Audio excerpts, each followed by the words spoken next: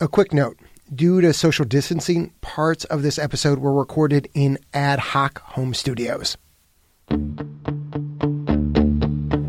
All this week, we've been bringing you bonus episodes, conversations with people making difficult decisions in response to the coronavirus outbreak. While coronavirus is rightly taking up most of our daily attention, other important health policy is still happening every day. New federal rules on sharing patient data dropped last Monday. A public option bill passed its first hurdle in Colorado. And today, Friday, March 20th, is Match Day, when thousands of medical students find out where and in what field they'll spend the next several years training to become doctors.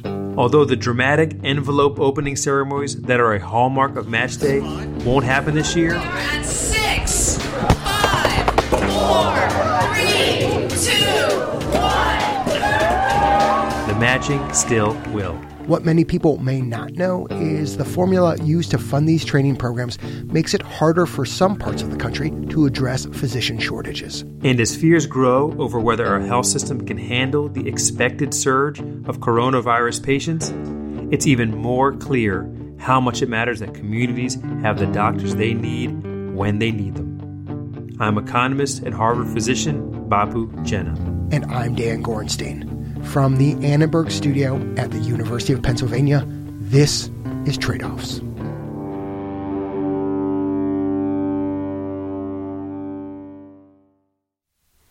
So, Bapu, I know Match Day is usually this big ceremony, and that's not happening in a lot of places this year because of coronavirus. But to get a sense of what the day is like in a normal year, what was your Match Day like? I remember it quite clearly, actually.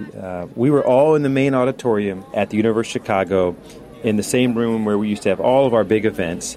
And I remember sitting in the back of that big auditorium with all these people I'd been in school with for several years. And we all had these white envelopes. And I remember being so stressed because I'd been dating this woman for the last 6 months, and it wasn't at all clear that we would match in the same place. And whatever was in that envelope, that was where I was going to be for the next several years. Okay, Bapu, before we hear the end of that story, just a bit of context, right? Residencies like yours are paid for mostly by the federal government, nearly $20 billion a year. Right. It's actually been a part of Medicare from the beginning, and that's 50 years ago. President and Mrs. Johnson and Vice President Humphrey arrive for ceremonies that will make the Medicare bill a part of Social Security coverage. It was supposed to be a short-term thing until they found a different way to fund it. But that different way never happened. And here's an interesting fact. Data shows actually that most doctors end up working in the same state where they did their residency. So, Bapu, where you train, what's in that white envelope actually has an impact on where you practice. Yeah, that's exactly what happened to me. I did my residency here in Boston. I pretty much stayed here ever since. And that girl I was dating also matched in Boston. She's now my wife. But here's the thing, Dan. My wife and I trained and stayed in Boston, and this is a place where there's more hospitals than Starbucks. But if you look at federal numbers, 80 million people live in areas without easy access to primary care. More than 100 million are in places without sufficient mental health providers. To really understand how residency programs are contributing to this problem, hey, Candace, how are you? I'm good. I can hear you, and I am using my earbuds. I decided to call Candace Chen. When we have issues with not enough primary care doctors, there's no way to say to hospitals, we need you to produce more primary care doctors, or we need you to produce more psychiatrists. She's an associate professor at George Washington University, a primary care pediatrician, and one of the top experts in the country on physician workforce and equity. We did a study a couple of years ago looking at the distribution of Medicare funding across states, and it was shocking to see that one state, New York, received 20% of all of the Medicare funding support for residency programs. That's 1/5 of all the funding support across the United States. In contrast, more than half, 29 states, each received less than 1% of the federal support. Wow. I know that there's a federal report from a few years back that showed something like 1% of this funding was going to rural communities, even though almost 20% of the population is rural. This doesn't really sound very equitable. Why does the system work like this? The system works this way because in 1997, Congress capped the number of residents each hospital could receive support for. And hospitals and communities in the middle of the country, in Montana, down to Texas, hadn't started as many residency programs. And over the course of the next 20 years, we've seen growth in different states. So freezing the Medicare support to 1997 levels has really affected the ability of some of these communities to expand their residency training programs to meet the needs of communities.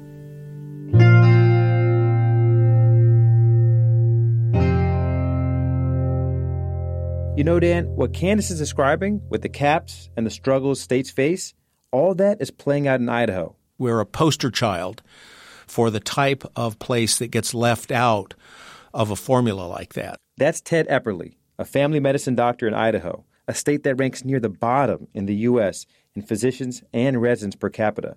That means that some people, especially in rural areas, have to travel hundreds of miles to see a doctor. In Lincoln County, here in Idaho, we have one physician for the entire county. Keith Davis is his name. I know Keith well. He's an excellent person. And Keith has been there for 25 years administering to about 2,700 people. That kind of doctor-to-patient ratio can be dangerous. Routine problems go on longer or become more significant. And so in those places, they live sicker and they die younger. Research shows that having more primary care doctors is associated with better outcomes and fewer deaths. Even 2 decades ago, when Ted took over a family medicine residency program in Idaho, he understood his state was headed for a crisis. Already short on docs, the solution was obvious to him. Get more people to train in Idaho. There's data that shows compellingly that 50 to 75% of physicians will stay within 100 miles of where they train. But to do that, he needed money. Knowing a cash infusion from D.C. was out of the question, Ted looked for a homegrown fix. It's more important to build the kind of relationships with hospitals, with legislators, with the governor, so that you could start over time to educate them about what potential solutions were. Ultimately, his approach worked. In 2017, state leaders asked him to put together a roadmap. He sketched out a plan to more than double the number of residency programs and new residents they trained each year over the next decade. But it wasn't going to be cheap. The price tag, $180,000 per trainee per year. The strategy was to say, look, let's divide this into thirds. A third will be paid for by the program itself through its own clinical revenue. A third will come from what's called the sponsoring institution, and we asked the state then for the other third. All 3 groups agreed to take on that shared burden. And now, 3 years later, Idaho has trained hundreds of new residents. Ted's honest with himself, though. He knows adding more residents is just part of the solution. In rural areas especially, he believes access to telehealth is key.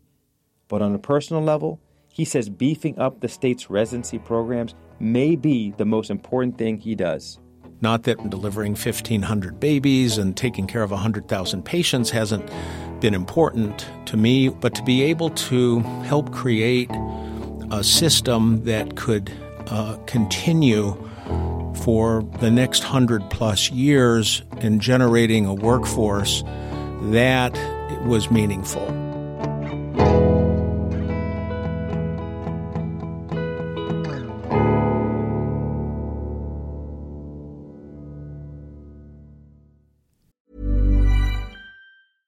This is Paige, the co-host of Giggly Squad, and I want to tell you about a company that I've been loving, Olive & June. Olive & June gives you everything that you need for a salon-quality manicure in one box. And if you break it down, it really comes out to $2 a manicure, which is absolutely insane. It's also so easy to get salon-worthy nails at home with Olive & June. The difference between how your nails used to look when you did them yourself and now with the Mani system is a complete game changer. The best thing about Olive & June, too, is it's a quick dry. Dries in about 1 minute, lasts for 5 days, and full coverage in up to 1 to 2 coats. Visit oliveandjune.com/perfectmani20 for 20% off your first system. That's oliveandjune.com/perfectmani20 for 20% off your first system.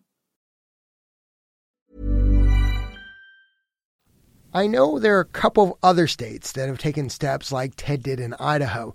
So I asked Candace Chen from George Washington if she thought Idaho was an anomaly or more of a blueprint. States are definitely acting in this area, and I think it's a real demonstration of how great the need is. States like Georgia, Texas, Oklahoma, California are making explicit investments in trying to fill the gaps that their communities are seeing.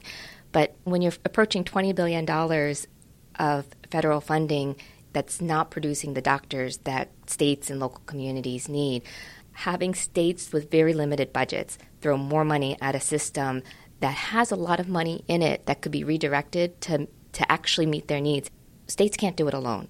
And Candace, I know that there was a big report from the Institute of Medicine back in 2014 that recommended some pretty big changes to the system. Can you walk us through what those recommendations were? Sure. The Institute of Medicine effectively found that the Medicare funding and the way that it's set up doesn't make a lot of sense.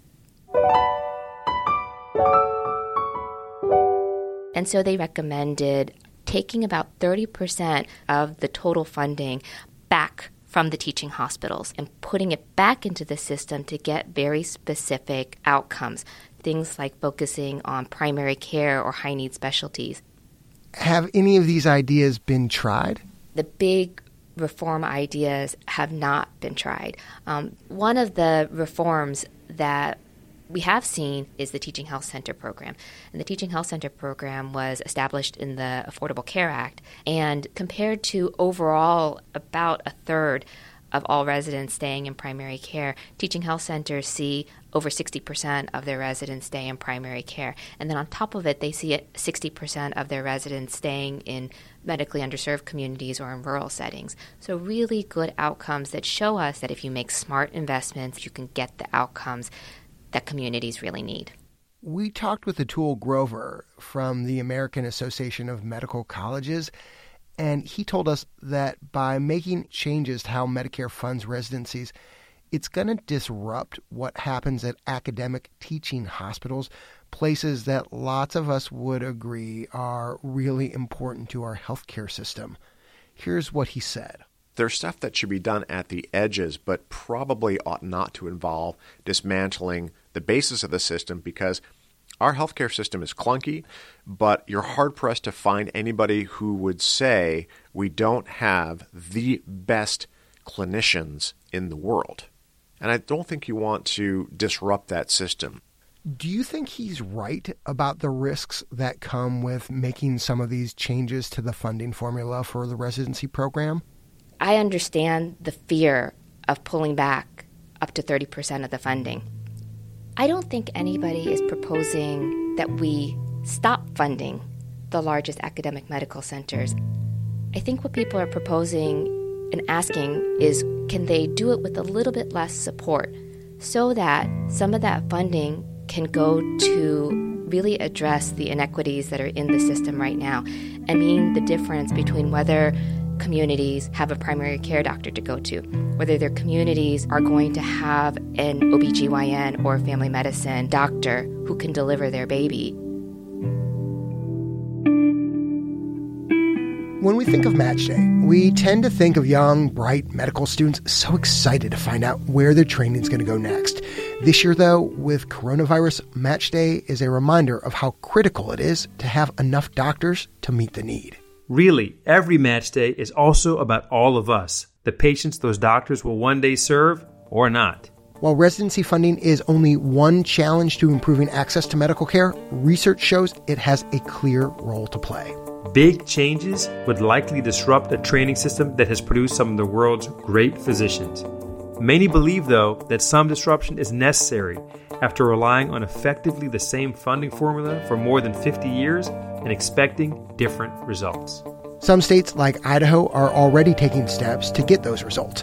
But when it comes to our federal tax dollars, we're still spending billions on residencies that leave millions of people without access to the doctors they need. I'm Bapu Jena. And I'm Dan Gorenstein. This is Trade-Offs.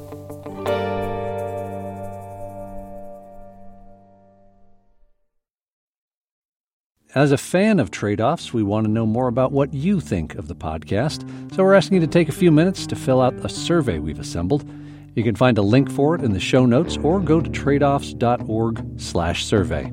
The Trade-Offs team is producers Ryan Levy and Vicky Stern, sound designer Andrew Perella, and editor Leslie Walker. The Trade-Offs theme song was composed by Ty Sitterman with additional music this week from White Wolf and Blue Dot Sessions. We had help on this episode from Diane Rittenhouse, John O'Shea, LaSharon Hughes, Aaron Freyer, Manant Singh, the GME Initiative, Deborah Weinstein, Vineet Arora, Elaine Batchelor, Gerald Ackerman, Matt Walker, Molly Benedum, Stacy Silverman, Janet Kaufman, Dan Burke, Daniel Dorsey, Vishal Ketpal, Natalie Neal, Tara Blair, Randy Logennecker, Graham Ball, Gray Milkowski, and Paul Cox. Additional thanks this week to Jeff Cooperman, Cassie Mills, Amy Brierly, Alap Vora, Heather Klasaritz, Serge Emil Simpson, Gaurav Dayal, Kai Romero, Sneha Dave, Sandy Sini, Amy Phillips, Ashish Jha, and Farzad Mostashari. Trade-Offs is supported in part by the California Healthcare Foundation, Arnold Ventures, and the Robert Wood Johnson Foundation. Additional support from the Leonard Davis Institute of Health Economics and the Center for Public Health Initiatives at the University of Pennsylvania. The views expressed in this episode are those of the individuals and not those of Trade-Offs staff, advisors, or funders.